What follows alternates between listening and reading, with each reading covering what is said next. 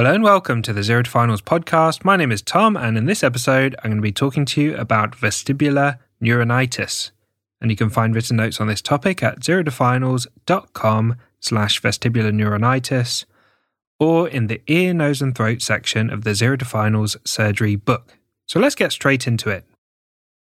Vestibular neuronitis describes inflammation of the vestibular nerve.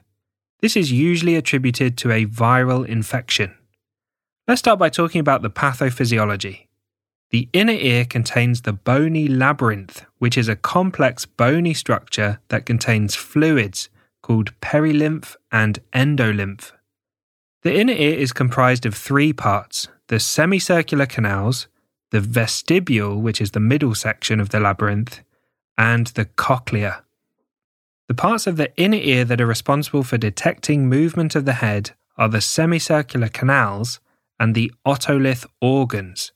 The otolith organs are the utricle and the saccule, which are found within the vestibule, or the middle section of the inner ear. The semicircular canals detect rotation of the head, and the otolith organs detect gravity and linear acceleration, so acceleration in a single direction. The cochlea is responsible for hearing. The vestibular nerve transmits signals from the vestibular system, which is the semicircular canals and the vestibule, to the brain to help with balance. The cochlear nerve transmits signals from the cochlea to provide hearing. Together they form the vestibular cochlear nerve, which is the eighth cranial nerve. Vestibular neuronitis refers to inflammation of the vestibular nerve. A viral infection may trigger this inflammation. This distorts the signals travelling from the vestibular system to the brain and confuses the signal that's required to sense movements of the head. This results in episodes of vertigo, where the brain thinks that the head is moving when the head's not actually moving. Let's talk about the presentation. Typically, the history involves the acute onset of vertigo. Vertigo is a descriptive term for a sensation that there's movement between the patient and their environment. Often this is a horizontal spinning sensation similar to how you feel after spinning in a circle and then stopping abruptly. In addition to vertigo, there may be a history of a recent viral upper respiratory tract infection that may have triggered the inflammation of the vestibular nerve. Symptoms are most severe for the first few days. Initially, vertigo may be constant, after which it's triggered or worsened by head movement. It's often associated with nausea and vomiting, which may be severe, and balance problems.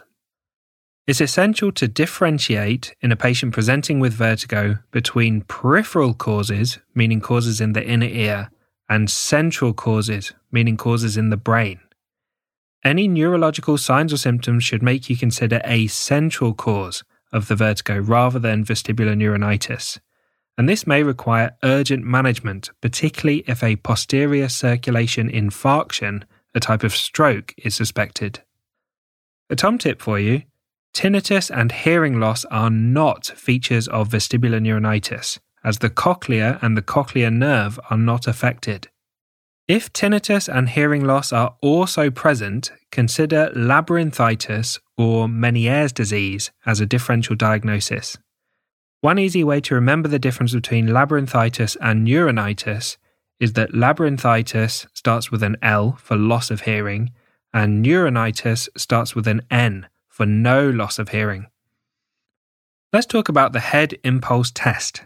The head impulse test can be used to diagnose peripheral causes of vertigo, resulting from problems with the vestibular system, for example, vestibular neuronitis or labyrinthitis. The head impulse test involves the examiner and the patient sitting upright facing each other, and the patient fixing their gaze on the examiner's nose. Then the examiner holds the patient's head and rapidly jerks it 10 to 20 degrees in one direction, while the patient continues looking at the examiner's nose. The head is slowly moved back to the center before repeating the jerk in the opposite direction, again 10 to 20 degrees. It's important to ensure the patient has no neck pain or pathology in the neck before performing the test. A patient with a normally functioning vestibular system will keep their eyes fixed on the examiner's nose. In a patient with an abnormally functioning vestibular system, for example with vestibular neuronitis or labyrinthitis, the eyes will saccade, meaning they rapidly move side to side as they eventually fix back on the examiner's nose. The head impulse test helps diagnose a peripheral cause of vertigo. It will be normal if the patient has no current symptoms or a central cause of vertigo. Let's talk about management. The management here is adapted from the NICE clinical knowledge summaries updated in 2017. Always check the local and national guidelines when you're treating patients. Patients may need admission if they're becoming dehydrated due to severe nausea and vomiting. For peripheral vertigo, short-term options for managing symptoms include prochlorperazine or antihistamines, for example cyclizine, cinnarizine, or promethazine. NICE advised that symptomatic treatment can be used for up to 3 days. Extended use may slow the recovery. NICE also recommend a referral if the symptoms do not improve after 1 week or if they do not completely resolve after 6 weeks, as they may need further investigations or vestibular rehabilitation therapy, or VRT. Finally, let's talk about the prognosis. Symptoms are most severe for the first few days, after which they gradually resolve over the following 2 to 6 weeks. Benign paroxysmal positional vertigo, or BPPV, may develop after vestibular neuronitis. So thanks for listening to this episode on vestibular neuronitis. As always, a big thank you to Harry Watchman for perfectly editing the podcast and making it possible to keep producing them so quickly.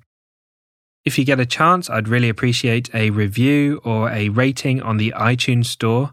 I really enjoy reading the reviews and hearing how people use the podcast.